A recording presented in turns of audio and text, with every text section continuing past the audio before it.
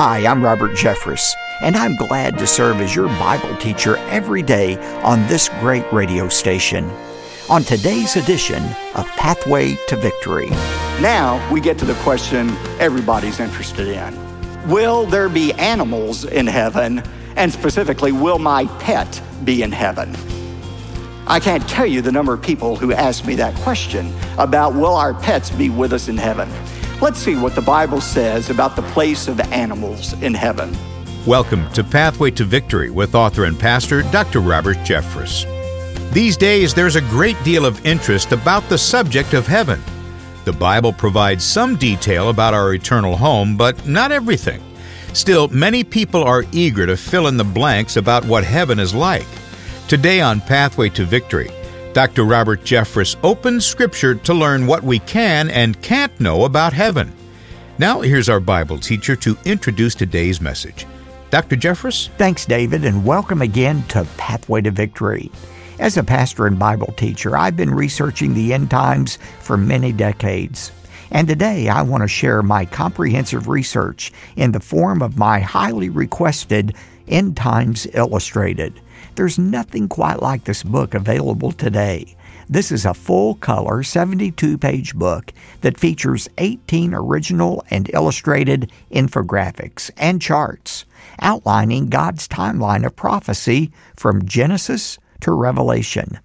In addition, I'm prepared to send you my best-selling book titled Perfect Ending. In this book, you'll discover how future biblical events affect you in the here and now, and how current events are paving the way for the Antichrist and ultimately the return of Jesus Christ. This is the very last day to make your request, and I'd be pleased to send you a copy of both books, Perfect Ending and the companion guide, The End Times Illustrated, when you give a generous gift to support the ministry of Pathway to Victory. David and I will repeat this information later, along with the other resources available to you on this final program in our teaching series. But right now, let's dig into Scripture as our series called Perfect Ending concludes. My message today is titled, The Truth About Heaven. As we conclude our series today on Bible prophecy, we're going to look at what we call the eternal state for believers. We're going to talk about what the Bible reveals to us about heaven. And so today, what I'm going to attempt to do, and you have on your outline, is I'm going to answer the 10 most frequently asked questions about heaven. The first and the foundational question is heaven an actual place, or is it simply a state of mind? Turn over to John 14 and look at verses 2 and 3. Now, this is Jesus teaching. He said, "In my Father's house are many dwelling places. If it were not so, I would have told you. For I go to prepare a place for you. And if I go and prepare a place for you, I will come again and receive you to myself, that where I am, there you may be also." The Bible doesn't stutter on this subject. Heaven is an actual place, not just a state of mind. Well, that leads to a second question. Well, where do Christians go then when they die? The moment a Christian dies, his spirit goes immediately into the presence of Jesus. And in that sense, he is in heaven. But that is not our final and eternal dwelling place. Ultimately, we will inhabit the new heaven and the new earth that are yet to be constructed. Well, that leads to a third question. Are you saying then, Pastor, that when people die, they go to a kind of purgatory until the end of time? Not at all. Not at all. When a Christian dies, he goes immediately into the presence of Jesus and experiences blessing while he awaits the new heaven and the new earth that will be his ultimate dwelling place. Question number 4. What is the difference between the millennial kingdom and the new heaven and new earth? What is the difference? Remember that Revelation 20 tells us that after Christ comes back to earth at his second coming, remember, he bound Satan for 1,000 years, and he reigns on the throne of David for 1,000 years. It is during this time that the earth experiences a renovation. Not a recreation, a renovation.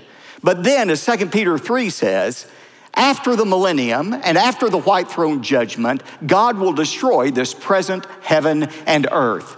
And look at Revelation 21, verses 1-3. John says, after the present heaven and earth were destroyed, he looked up and he saw this heavenly city, the New Jerusalem, coming down out of heaven to earth. And what I want you to understand, we've been over this before, but some people still don't get it, is our ultimate dwelling place is not up there, is not some place in outer space. Our ultimate dwelling place is here on earth. And that leads to a fifth question. What kind of bodies will we inhabit in the new heaven, and will we know one another in heaven? I was on a radio program Friday, and the host was asking me all kinds of questions about the resurrection. Well, Pastor, what are our resurrected bodies going to be like? Are we going to have birthmarks? If we have birthmarks in this life, are those birthmarks going to carry over? What about if you've lost a limb? Are you going to be handicapped in the next life? I mean, are we going to know one another in heaven? All the answers to those questions come when we look at the resurrected body of Jesus Christ. And you find that his resurrection body, in many ways, was similar to his earthly body. But his body was also superior to his earthly body. And the same thing is going to be true for us. You say, well, that was Jesus. Why do you think that's going to be true of us? Because Colossians 1:18 says, remember, Jesus is the prototokos. He is the prototype of those who are going to be raised from the dead. He is the firstborn, the prototokos of all creation. The Bible says you and I are going to be just like Jesus in that new resurrection body. Question number 6. Well, what age will we be in heaven? Have you ever wondered that? What age will we be in heaven? If you're 10 on earth, will you be 10 in heaven forever and ever? If you're a senior adult, when you die and go to heaven, are you going to be looking for the branch office of the AARP at the pearly gates, you know? The real question is, what age are we going to be in heaven? Some people have postulated that, well, perhaps we're going to be the same age Jesus was when he started his ministry. We're all going to be 30 years old. That's complete conjecture. The fact is, we don't know what age we will be in heaven. But now we get to the question everybody's interested in. Number 7, will there be animals in heaven? And specifically, will my pet be in heaven? I can't tell you the number of people who ask me that question about will our pets be with us in heaven. Let's see what the Bible says about the place of animals in heaven. First of all, Isaiah chapter 11 is a description of the millennium, the renovated earth, when Christ reigns for 1,000 years. And yes, the Bible teaches that there will be animals present during the millennium. But after Revelation 21 and 22, when you get to the destruction of the present heaven and earth and the creation of the new heaven and earth, you find no mention of animals in the New Jerusalem. No mention of them anywhere. Does that mean they're not here? Not necessarily. However, if there are animals in the new heaven and the new earth, most probably they are not our pets today that have been resurrected to new life.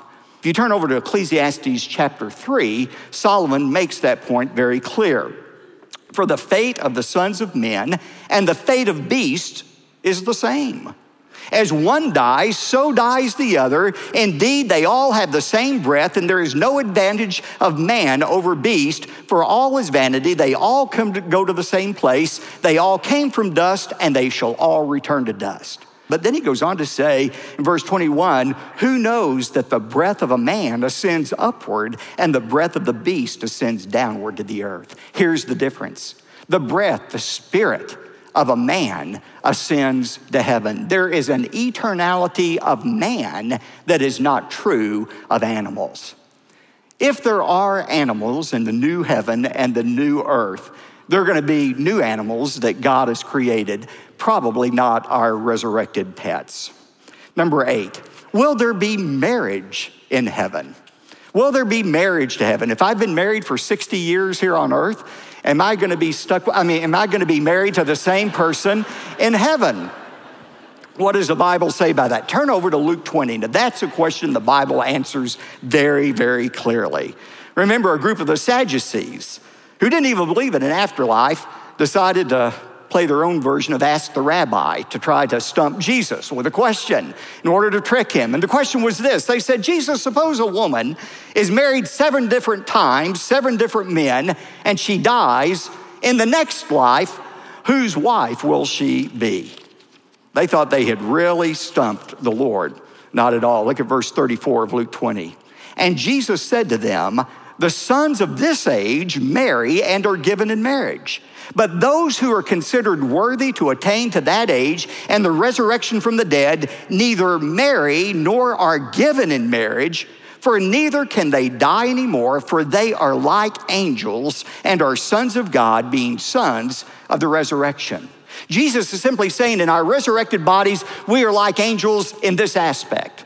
We're not going to marry, and therefore we're not going to procreate. We will not be married to other people in heaven. Now, if the thought that you're not going to be married, or the thought that Fido isn't going to be with you in heaven causes you a lot of angst, remember this. Heaven is going to be a place of complete joy. God knows exactly what you need to be happy, and there's not going to be anything lacking in heaven, the Bible tells us. Well, that begs the question then, question number 9, what are we going to do in heaven? What are we going to spend eternity doing? Now, we know the picture of, floating on a cloud, plucking the harp. That's a mischaracterization of heaven. But you know what I have found is even some Christians, many Christians, don't understand exactly what we're going to be doing in heaven. We had a guest preacher one time, and he started kind of getting on the congregation a little bit, and he said, those of you who can't even sit through a 2-hour worship service, how in the world do you think you're going to enjoy heaven when all we're going to do is worship God? There are a few scattered amens, but not real enthusiastic. Because frankly, we're all just being honest here. The thought of doing nothing for all eternity except worshiping God is kind of boring. No, you're not going to admit to that, but you're thinking it. That's kind of boring. We're going to do nothing but worship God? Listen to this. While worship is certainly going to be a primary activity in heaven, it's not going to be our only activity in heaven. The Bible says not only are we going to be worshiping, we're going to be working in heaven. The fact is, God created us to do more than worship. God created us to work. And the reason God created us to work is we are made in His image. God is a worker. He created us to work. And listen to me, worship and work are not mutually exclusive. You can be worshiping while you work. A perfect illustration of that is in the Garden of Eden. Adam and Eve, think about this. Before the fall, they had a perfect relationship with God that was untainted by sin. They were enjoying perfect fellowship with God. But did they just sit around the garden singing hymns and praying 24/7? No. Genesis 2:15 says God gave them a job. You are to cultivate the garden and to keep it. They worked and they worshiped at the same time. And the same thing is true for us. We're going to be doing more than singing hymns and praying all day. I would say all day and all night, but there's not going to be any night. It's just going to be all day. God has responsibilities for us. You say, where do you get that? 2 Timothy 2:12, if we endure with him, we shall reign with him. Or Revelation 22 verse 5, we shall reign with him forever and ever and ever. In Matthew chapter 25, Jesus talked about the parable of the talents. And he was teaching us that dependent upon our faithfulness in this life, we will receive responsibilities in the next life. Some will rule over planets. Some will rule over stars. Some will rule over galaxies. Paul said one day we will judge angels. God will give us responsibilities to carry out throughout all eternity. And we will find fulfillment in doing that.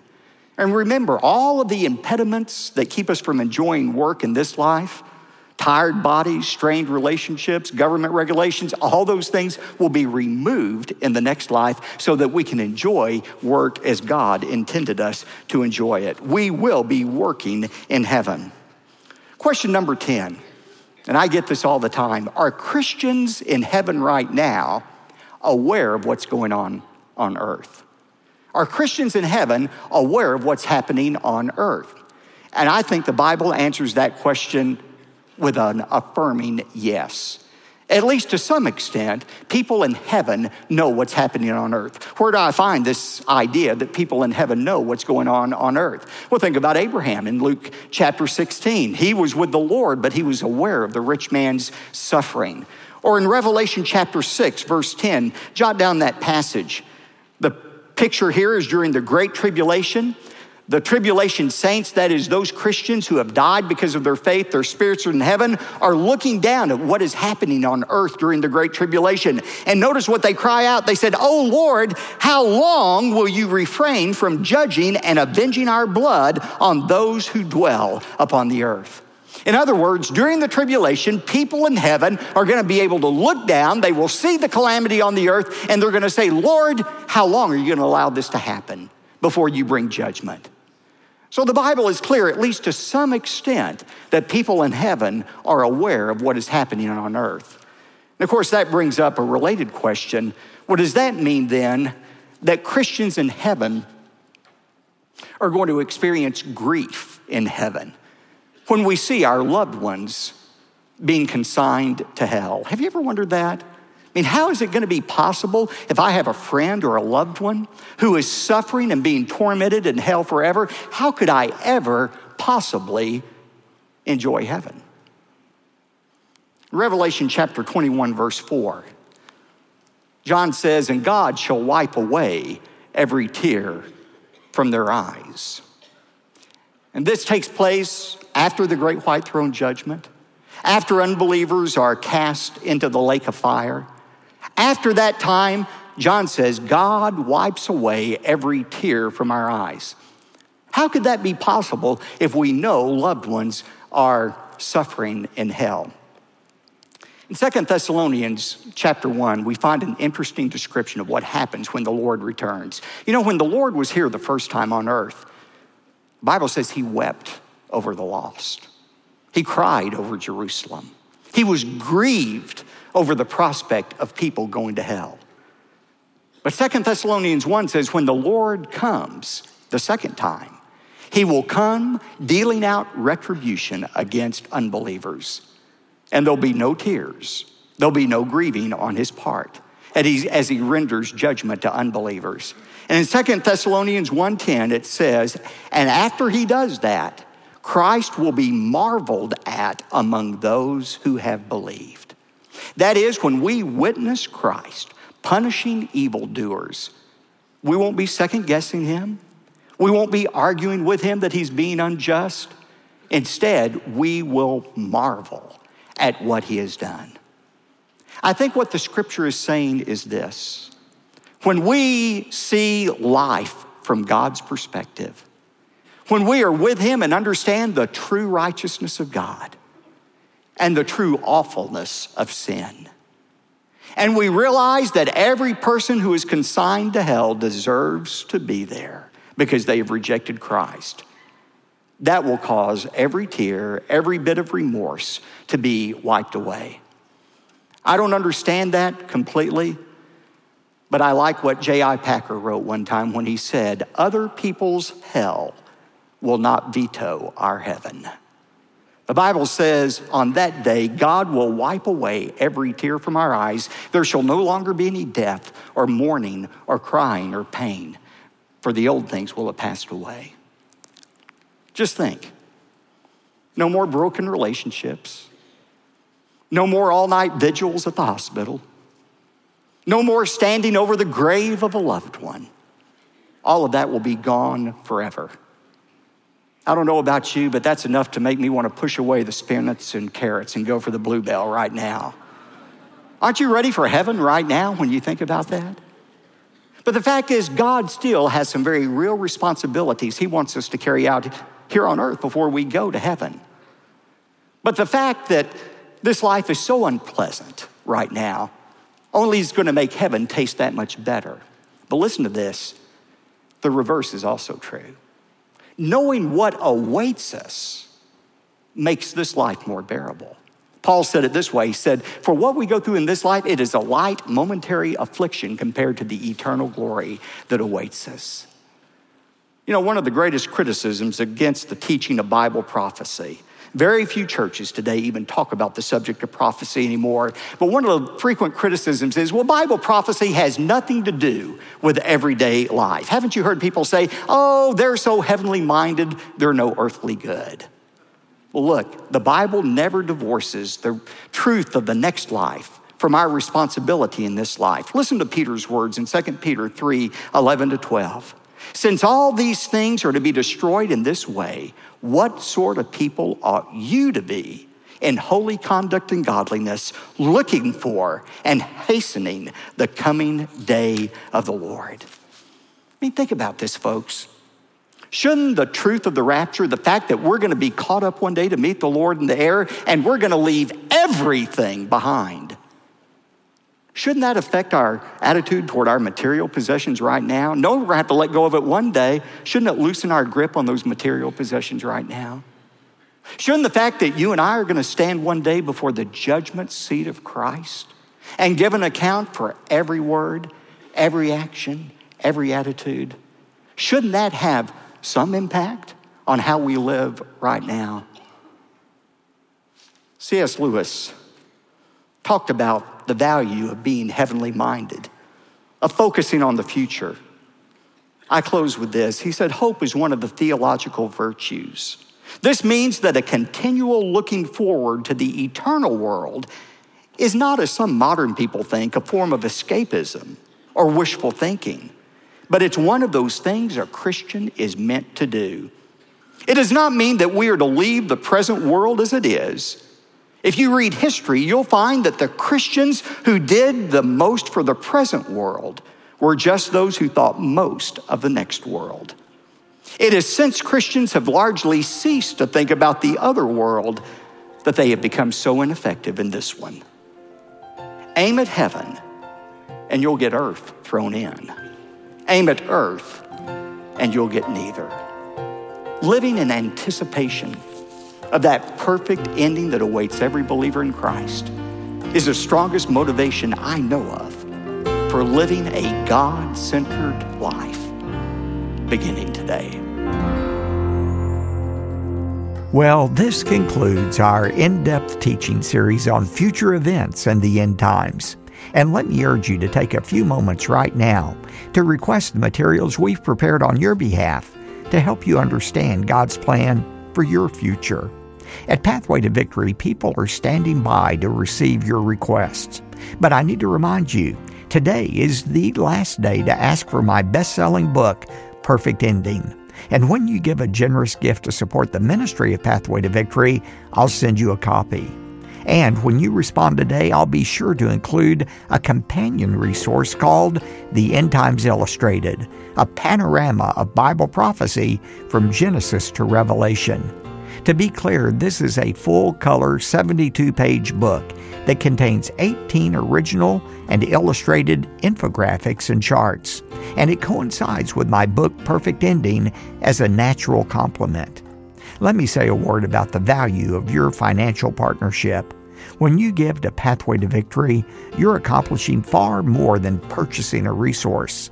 Your gift empowers Pathway to Victory to proclaim the truth of Scripture with boldness and to touch lives for God's glory.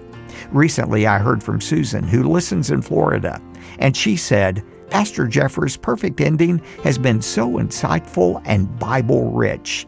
It has deepened my faith, inspired me to recommit my life, to pray more, and to be a better witness as I await the return of our Lord.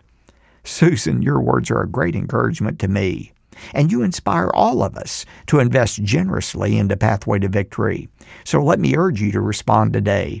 God will use your generous gift to pierce the darkness with the light of God's Word. Now, as we go into the weekend, don't forget you can watch Pathway to Victory on television this weekend. You can see us Saturdays at noon Eastern on TBN, the Trinity Broadcasting Network, or we're on hundreds of stations Sundays, including TBN at 10 a.m. Eastern and Daystar at 6 p.m. Eastern. David? Thanks, Dr. Jeffress. Today, when you support the ministry of Pathway to Victory by giving a generous gift, you're invited to request a copy of the book Perfect Ending, along with the End Times Illustrated. To make your request, call 866-999-2965, or even easier, visit our website, ptv.org. And when your gift is $75 or more, we'll also send you the complete Perfect Ending teaching series on CD and DVD. Today is your very last opportunity, though, to request the exclusive resources, so be sure to call, write, or go online right now. Our toll-free number is 866-999-2965, or visit ptv.org. You could also write to this mailing address, P.O. Box 223, 609, Dallas, Texas, 75222. One more time, that's P.O. Box 223, 609, Dallas, Texas, 75222. I'm David J. Mullins, wishing you a great weekend. Then join us again next week for the start of a new study on the Sermon on the Mount. It's called 18 Minutes with Jesus, right here on Pathway to Victory. Pathway to Victory with Dr. Robert Jeffress comes from the pulpit of the First Baptist Church of Dallas, Texas.